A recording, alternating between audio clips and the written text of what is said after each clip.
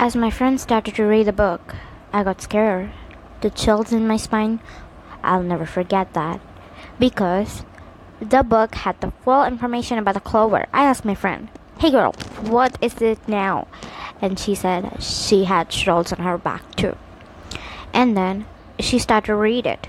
It said that the power can be granted by the clover. I asked, "What power?" "The 5 elements, idiot." And then she told me that we can handle the power. That's why I got water out shooting balls. So yeah.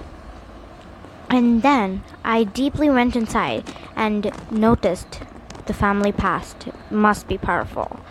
And I gone to the past and saw that my family was one of the highly royal heritage that could be in the whole world. I was confused and shocked. How could this possibly be? I forgot the past. And then, now the future. We can save our school with this.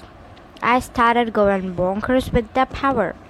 I used earth, water, fire, air, and the wood style. That's earth, where the plants come out.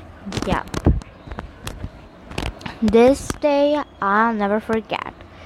So that's how I fighted and came out of my fear. So thank you guys. Bye.